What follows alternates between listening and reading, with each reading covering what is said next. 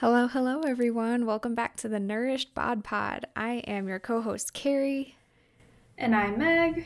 and today we are going to be talking about some latest news with Demi Lovato and a frozen yogurt shop called The Big Chill in LA.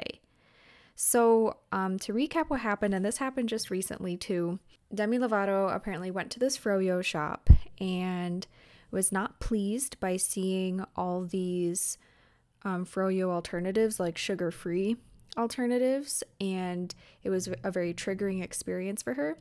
So, today we're going to be talking about the situation and eating disorders and eating disorder triggers and how to maybe help those and help people struggling with eating disorders. And yeah, so Demi Lovato, who in the past she's in recovery from an eating disorder and still Mm-hmm. struggles with it daily, as many people do. And so she called out this froyo shop saying, that it's not good that they have so many sugar-free, not just froyo, but other like cookies and other foods like that. And she talked about like having to walk past all those before getting to the counter. And so she said that it was, quote, harmful messaging from this froyo shop, the Big Chill. And she wanted to start a hashtag called hashtag diet culture vultures. So yeah, that is in a nutshell what has happened, and she's received a lot of criticism for it. Mm-hmm. And kind of there's been some back and forth too between the froyo shop and her. So yeah, Yep. that's what we're talking about today. Yep. She's been all over social media kind of talking about this. I think another point to mention too is I believe that it wasn't just that things were, being labeled sugar free and things like that, but they are also being labeled guilt free. Is that correct? Oh yeah. Um, There so I think there yeah. was a like she shared later on a post of a brand, a whole like brand of cookies, I think it is, that are called Eat Me Guilt Free. I think it Mm-hmm. was. Yeah. Yeah, and I think Um she was calling that out because they were at the froyo shop. mhm. Um, But yeah, so I feel like Demi's getting a lot of hate for this, and it kind of frustrates me. I mean, I understand in part where some people are coming from. Was this the most graceful way to handle a situation where you're feeling triggered? I think that's debatable. I think, this is certainly not the only business, and I'm assuming definitely not the only business in LA that um, has this kind of messaging with their food and whatnot. And so it seems like they're being targeted, even though this is a very, very common practice. And of course, a lot of Demi's fans, I mean, she has millions of followers on Instagram where she was posting this and posting the back and forth between the business shop owner and her. So it's caused a little bit of drama, and I do feel bad for this business. I think, obviously I don't love some of the messaging, like especially guilt free messaging that you're seeing, but at the same time, I feel like she has apologized though and Yep. owned up to where she could have acted with more grace, so that shows a lot of growth, and I really love that. But I do still feel like she's getting a little too much hate for this because she's somebody who suffers from an eating disorder, and I think we need to show people compassion when we're triggered and they're talking about something that affects not only them but millions of other people. Yeah, and let's be clear before we get too far in this episode. This episode is not about criticizing and bashing Demi Lovato because I No. personally adore her. Yeah. She has a powerful voice. She's so talented. She has a lot of great songs, hot tracks. Yeah. So And she's just been kind of through a want to set that Yeah, and first. she's been through so much, and she's so Mm-hmm. candid of talking about her recovery not only from an eating disorder but also from drug addiction. And so Mm-hmm. it's like, man, we got to show people like this more compassion and not flame these celebrities who've been through hell and back. Mm-hmm. Um, Mm-hmm. so yeah, I mean, we definitely we understand where Demi's coming from when she's triggered around these things. I think there's, like I said, millions of people who can relate, and I think she is bringing an important issue to front and center, which is just how much diet culture messaging you see around food, and how that, yes, that can be triggering for people. Yeah. So And I think too, although I'm sure, a lot of people can relate, but also on the flip side, there are so many people who don't have any understanding and awareness of eating disorders and also Right. triggers. And if you haven't lived through it personally or know someone who has or is an eating disorders researcher like I am, it may be so hard for you to understand, and you may not be able to empathize with Demi as much. And you may think Yeah. like, oh, well, that's crazy. She's acting crazy. And Mm-hmm. it's not. It's just I think there's also, yeah, on the flip side of people understanding, but then on the other side, people truly have no idea about eating They disorders and the don't. things that could trigger people, because the triggers Right. can vary from person to person as well. It's not the Yeah. same for everyone. Right, exactly. And I've definitely seen a lot of, oh my God, this is such a first world problem. Demi is just so privileged that this is what her problems are. It's like, ooh, I really don't like Mm. that. I think that's super harmful to minimize somebody's experiences like that because, as you said, I mean, there's just people who don't understand eating disorders and they don't understand, the why behind people's reasoning for why they get triggered around certain foods or why diet culture can be really harmful for people. And so I think it's best to show people who are dealing with these things with way more compassion than what I've been personally seeing online. The good news is it also looks like, I mean, other celebrities are kind of who've been through similar experiences have been coming to light and kind of supporting Demi. Um, Jamila Jamil said something along the lines of, and this is a direct quote. She said, "Okay, I want to try to avoid making the story bigger than it already is, but if an eating disorder advocate says she sees products that are positioned as guilt-free and is potentially triggered, that doesn't mean she's too stupid to remember that diabetics exist. It just means that we need to change the marketing of products that are for people's medical needs." Um, Mm-hmm. and we can certainly talk about that and our thoughts on that. But it sounds like the people who have been there, they get it, and they're coming out in support, which I appreciate. Yeah, I definitely think people might be a little bit too harsh. And as Demi said in her kind of apology video, too, that she's human and it Yeah, is hard to be a celebrity. Like if you and I were to, write a letter to a business or tweet or say something, like that wouldn't get blown out of proportion at no, all. But it's because Demi's a celebrity and has that fan base. So it's a yeah, different level for sure. it And is. and yeah.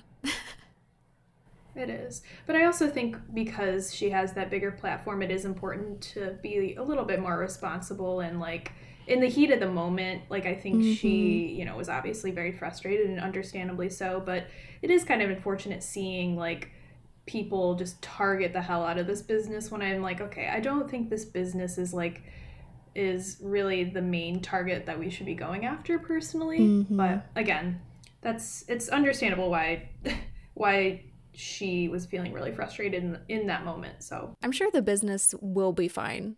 Anyway, like yeah, this will blow over. Like I don't think they're going to go out of business because of this. So, just as like a side note, people might be boycotting the business now or angry, but I think people will forget about it um, yeah, that's a good point. in a little while. Yeah.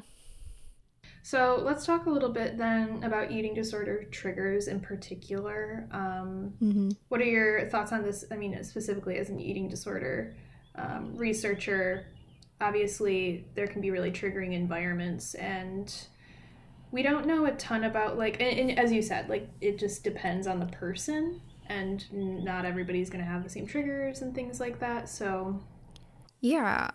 So I'm not an expert actually on like specifically triggers. But as I said earlier, every person is a unique individual and there are different things that could trigger them. But I do know that, the experience of like going out to eat, and that can include going out to a froyo shop, can be really, mm-hmm. really difficult for people. And people not struggling with eating disorders might not even think twice about the act of going out to eat. But it's something that people with eating disorders have to deal with every day.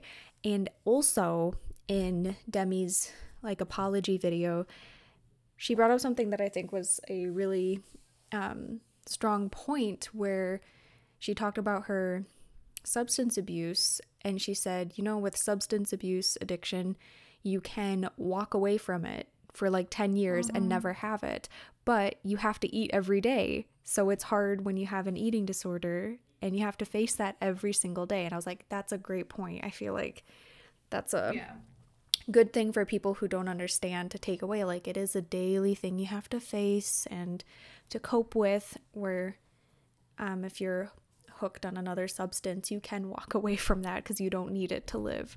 But yeah, and so I also want to say that because triggers can be so individualized, it's absolutely impossible to remove triggers for every person in eating disorder recovery. Right. I think that's just something we just have to accept.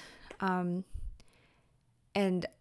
also, I do think it's still good that Demi is bringing awareness to it. And I feel like there may be other strategies where we could help people deal with their triggers, as opposed to trying to make businesses, businesses like be accountable and take care of it. Yeah. Well, because I think like that's impossible. Right. I think it's interesting. Businesses were trying really hard. Like, in my opinion, this Froyo business, because they had these different types of Froyos that serve different populations, they were trying to cater to other people, right? And in catering to other people, they were triggering another group. It's like, or triggering Demi. And not all people with eating disorders would be triggered in that situation, but she was. So you're totally right. It's just like, businesses can't be perfect at this, and there's no way that you can try to account for everybody's triggers, because there could be an infinite amount of things that trigger people. So I think it is important to fortify people, for lack of a better word, against those triggers than to try to like make the world a trigger-free place. But with that being said, that doesn't mean that there's nothing that these businesses can do. I think and food companies in general. I think removing clear signs of diet culture, so the certain labels like guilt-free or fattening or skinny, whatever, like skinny cocktail, skinny pop, skinny whatever product it is, and stop labeling things like cheat foods. I think those types of labels should go, totally. I mean, they're just not helpful for anybody, and they can be really triggering for people with eating disorders. So why are those labels problematic? I just feel maybe like people who... I think there's nothing that is being labeled that could help somebody with a medical necessity. Like, for example, sugar-free. Well, there are people who are going to eat sugar-free foods because they're diabetic, or because they want to cut back on their processed sugar intake for whatever medical reasons, things like this. But guilt-free, I mean, guilt shouldn't be associated with food, for one. There's nothing guilty about eating a cookie. It's the culture that we live in now, though, associates cookies with being bad foods, with foods you shouldn't eat, and so if you're eating those, you should feel guilty. So if there's no medical reason that's going to help you with making a choice based on a label, like, I just don't think these types of labels help anybody, and they just further stigmatize certain foods that don't really deserve all that extra stigma. Things like skinny whatever, that implies, like skinny pop, for example, that implies that this is a food that could make you skinny, when there's no foods that are, that help you lose weight, and there are no specific foods that will help you gain weight. General, like, eating patterns and lifestyle habits are much better predictors of those types of things. So it's disingenuous marketing as well. And the underlying... Oh, sorry. Were you finished? No, go for it. The underlying message among all those problematic labels and terms, too, is that thinness equals health, and that the skinnier you are, the healthier you are. And I mean, I guess that is a simple way to conceptualize diet culture as well. Yeah. That's perfect. That's like such a concise way to say it. So I think also another thing that we wanted to mention is that this is another reason why it's important to highlight why we just need way more support for those with eating disorders and greater access to treatment. It's something that's really underdiagnosed and what is the word I'm looking for? It's just, there's not enough people who are being treated for eating disorders, even though they have eating disorders. The access to treatment is very limited. And so, absolutely. That's a really frustrating thing. Even more so for marginalized groups as well. Oh, absolutely. Absolutely. Especially because, and I could be mistaken about this, but like what eating disorder treatments are accepted by insurance? I don't actually know the answer to that, but I don't believe this is something that's like widely accepted. And that's not to say, there aren't some insurances that could cover this, but I do know that it's largely something that people with means can help treat themselves with, and those without means and those without excess resources and whatnot struggle a lot more with finding treatment, especially treatment that is, within their budget and things like that. Absolutely. That's a great point to bring up. So, what can we do then to still empower individuals to handle their triggers and, prepare themselves for when going out to eat? Because, knowledge can still be spread even if, unfortunately, people can't get professional eating disorder treatment. I mean, if I were talking to Demi about this, like I would say something along the lines of, at first it's like you gotta recognize that part of yourself that's being triggered is actually a part of you that's trying to protect you. This is a protective mechanism that we have, because triggers are something that your body's telling you, oh my gosh, you're in danger. And I think when you're somebody who's experienced eating disorders, or maybe trauma that has caused your eating disorders, your body is very reactive to certain things, and that's totally okay. That's not a bad thing necessarily. It just shows you like your body has, and mind and things like that, have been through a lot, and it's really just your body and your mind are trying to protect you. So I think it's okay to love that part of yourself that's trying to protect you, to love that reaction and go and send some thanks to them and be like, I really appreciate that, you're trying to protect me. It might sound kind of cheesy and maybe a little woo-woo, but in reality, like that's exactly what that reaction is doing. It's trying to protect, it's trying to form this shield for you against things that are potentially harmful. So yeah, after sending like love and thanks to that part of yourself, you can then focus on ways to rewrite how you'd like your future self to handle that trigger. And it also can be helpful to kind of detach the triggered version of yourself from your true self, if that makes sense. Like, understand that your trigger is not you. You are not your eating disorder. That's not who you are necessarily. That's just kind of like this protective layer of you. And to help shed that and to heal, it can be helpful to like name that part of yourself or whatever, and rewrite how you would like that part of yourself to handle a situation like that in the future. Absolutely. This is something that on the NEDA website, it talks about this. So a lot of what I'm talking about you can find directly on NEDA, or how do you like to say it? You say NEDA, right? I do say NEDA, but I think NEDA makes more sense, which is NEDA, National Eating Disorders Association. Yes. Correct? And that's a fabulous resource if you are looking for more information on eating disorders and treatment and things like that. And so yeah, this is one of the things that if you are triggered, they really do recommend. And the other thing that I think can help that's very similar to the concept that I'm talking about is mindfulness and meditation. These practices just really help separate you from your reactions. And so you can kind of understand your reactions a little bit better and alchemize them in a way to heal those parts of yourself. Because in reality, triggers are beautiful. They help tell you what still needs healing, right? I mean, I think that you can look at it as a beautiful thing. You'd be like, oh, wow, thank you, trigger. Like, this is a perfect reminder of what still needs to heal so that I can better my relationship with food. That's a really interesting perspective. I really like thinking about, and this is not just, we can get triggered by lots of different things, not just food. And so I think it's a beautiful way to kind of like go about healing in general. And it just helps to kind of think about that in that way. And there's another quote that I really love. He's an author and somebody on Instagram who I follow, and we can put in the show notes. His name is Young Pueblo. And I love this quote because I think it really does sum up my thoughts around this. And it says, your immediate reaction does not tell you who you are. It's how you decide to respond after the reaction that gives you real insight into how much you've grown. Your first reaction is your past. your intentional response is your present. So that's a beautiful way to think about it. Think about your triggered self as kind of your past self, and the intentional response after you maybe experience a trigger is like your present self, your more healed self. And if you just view healing and reacting to triggers through that lens, it can just be this beautiful process of like baby stepping and healing around those triggers, so to the point where eventually they might not even trigger you anymore.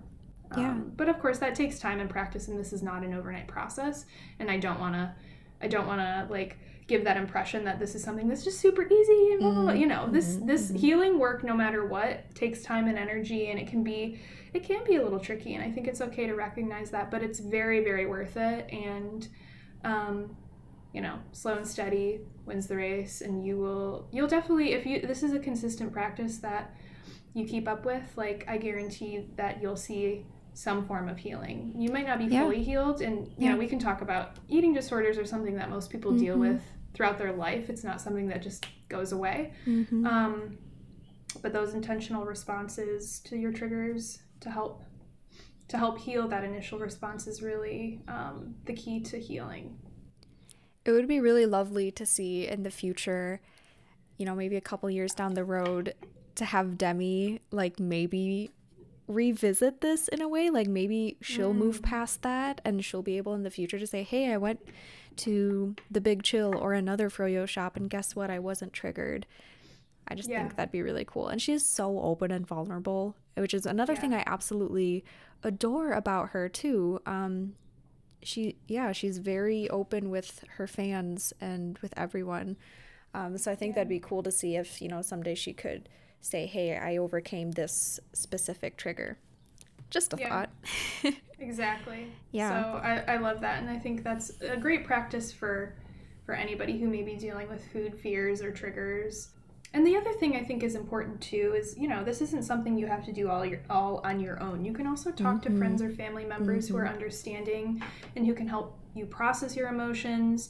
That can be really alchemizing as well, and it can be really healing to be able to just talk to somebody who understands and who goes, yeah, I totally get why that was triggering for you.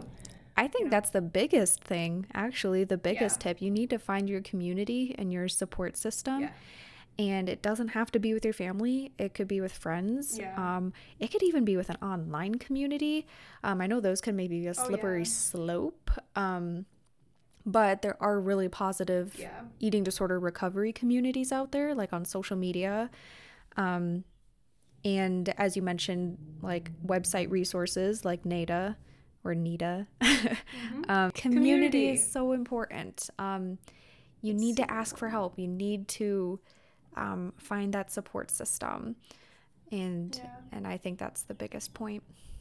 Yeah, absolutely. Let's kind of go back and talk about both what Demi said and I think Jamila said about what this froyo company could do. And they both wanted to talk about the fact that it's like, well, yeah, we understand like people with diabetes need this. So like, how about you just label these products for diabetics? Or label your products based on their disease state so that those people who are dealing with, for example, diabetes, can, you know, find the products that they're looking for, find the foods that they're looking for. I love when people try to offer solutions, right? I like Demi saying, you know, here's another solution, here's an alternative. I think we should always be thinking like that when it comes to problems. So that way we're not just venting and ranting. It's like, no, we want to come up with a solution. I don't know how I feel about this particular solution. And the main reason I feel iffy about it is because in reading some other people's, you know, critiques and feedback on what happened, people living with those illnesses don't necessarily like want to be singled out for it if they have foods that are labeled for it. You know, they don't want to be singled out, and they may appreciate having those options, you know, sugar-free options, whatever, gluten-free. They might like having those in the store, but having the label changed could be a whole different feeling and might not actually make them feel good about having to get those. Yeah, so that's kind of the main reason why I don't know if I like that as a solution. Yeah. personally. I really don't like it either because, one, it's interesting with a lot of the work that I've done with clients and patients that have health conditions like diabetes or celiac disease or whatever. We do a lot of work with not identifying with our disease. Like you are not your health condition. You are not your disease state. That's not who you are. And so I think having things labeled specifically for people's medical conditions can make it trickier to like not have them identify with that Absolutely. aspect. And like it just feels a little bit icky in that regard to me personally, because I think even the language that we say, like, oh, that person's a diabetic, that's something that like I think is really important to work on as a culture, but also in the medical community. Like, I always try to stay away from labeling somebody as a diabetic because it's like, that's not who they are as a person, though. That's just the health condition that they're dealing with. So I don't love labeling things based on health conditions or certain disease states because it's just, yeah, it makes people identify more with that, and it can feel a little bit icky in that regard. But also, I think the other thing to point out is that certain dietary restrictions may be helpful for more than one medical condition. So it's kind of weird. It's like, okay, so if we're going to label something as sugar-free, that can benefit a lot of different people's medical conditions. Like, another example is like low sodium. That's really good for people with heart disease or with kidney disease. So it's like, should we be labeling those products like for every single medical condition it can help with? Right. Same with low fat. It's like low fat for some people is really beneficial. Those with gastroparesis, people with cholestasis. So it's like, I think just having a more general label could be way more helpful in that regard, because otherwise you're going to have to list a lot of different conditions. Yeah, and that gets confusing and weird. Yeah. It is weird. Like, think about going into a froyo shop and just seeing like all like low fat froyo, and it's like, this can help with GERD and gastroparesis and cholestasis. And it's just like, what? I don't understand. Froyo for Can't GERD. we just say low fat? Yeah. And it just is also unappealing. Like, It is. like I don't know. To think about like going into a froyo shop and just being, I don't know, inundated with that like super health specific messaging. Also, the other thing I wanted to point out is that those types of labels, like, you know, dairy-free, gluten-free, sugar-free, I don't think that's always indicative of diet culture messaging. I think that, you know, like we talked about the other labels, like guilt-free or skinny, those are absolutely indicative of diet culture, but dairy-free could be really helpful for somebody who is vegan or somebody who is lactose intolerant. And I think it's important to understand that, like, yes, these things have been used by diet culture, but those labels didn't originate because of diet culture. That's why it's so tricky to navigate. It's really difficult, and diet culture is so sneaky. So you just have to be on your toes. Be on your toes and just understand, like, and maybe another helpful thing to move through a trigger if you find yourself being triggered by like a label on a product that's meant for certain things like dairy free. It could be like, oh, you know what? This is really helpful for certain individuals who may really struggle or be allergic to dairy or like have an intolerance to dairy, and just kind of like separate yourself and understand like, oh, this is actually really helpful for certain people. Like, I'm okay with that, you know? And I want people who have those conditions who don't want to eat dairy to be able to like adequately find products that meet their needs. Like, that's another way you could try to look at it. Definitely, yeah. The other point you wanted to kind of talk about too is like, there was something else that Demi mentioned.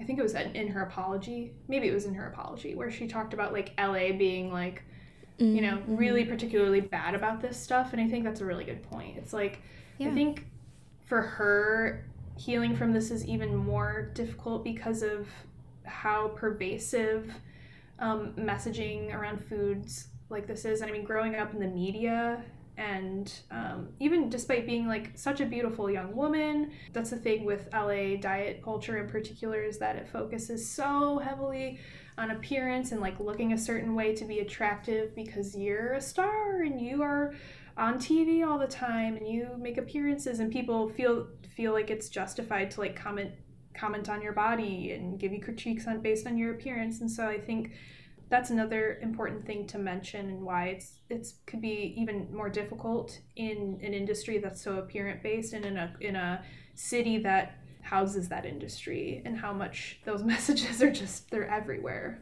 Right. I've never been to LA, and so all I know is from what I know from others and, movies and media. But I do think it adds an interesting layer for all the things that you've said too.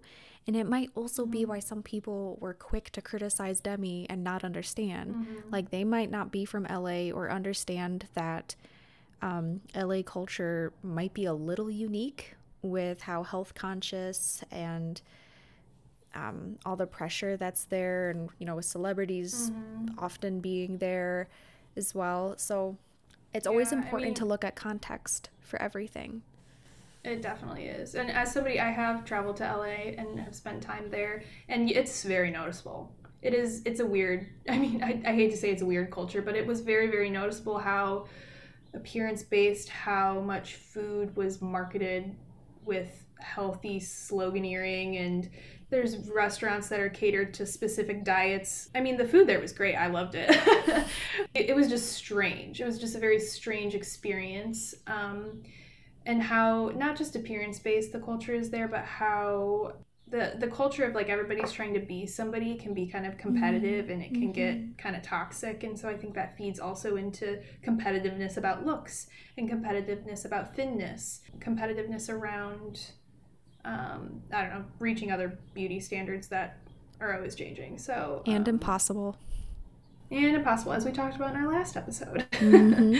So I think LA, certainly this bleeds into a lot of other cultures and subcultures here in the United States, but I think LA is just it's an interesting place. It's just a little bit more, I hate to say shallow, I really do, but that's the only thing that really explains how I felt when I was there when it comes to these kinds of things. So it's more because appearance-based things can be quite shallow, and appearance-based ideals and trying to fit into those standards can be a shallow thing. So honestly, sending love to Demi, because that would be very difficult to be healing from an eating disorder and be surrounded by those types of messaging and that culture in particular.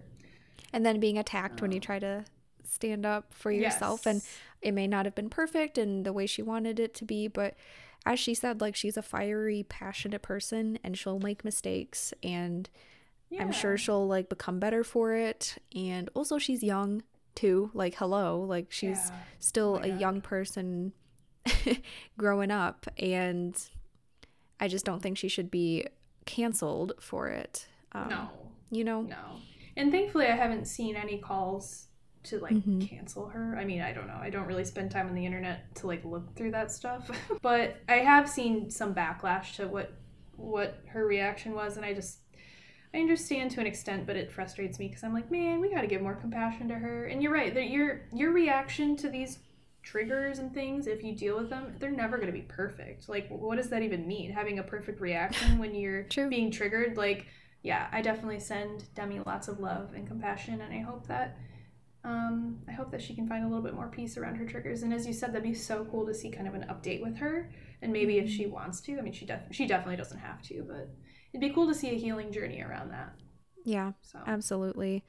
Well, any last thoughts on this? We covered, quite a bit.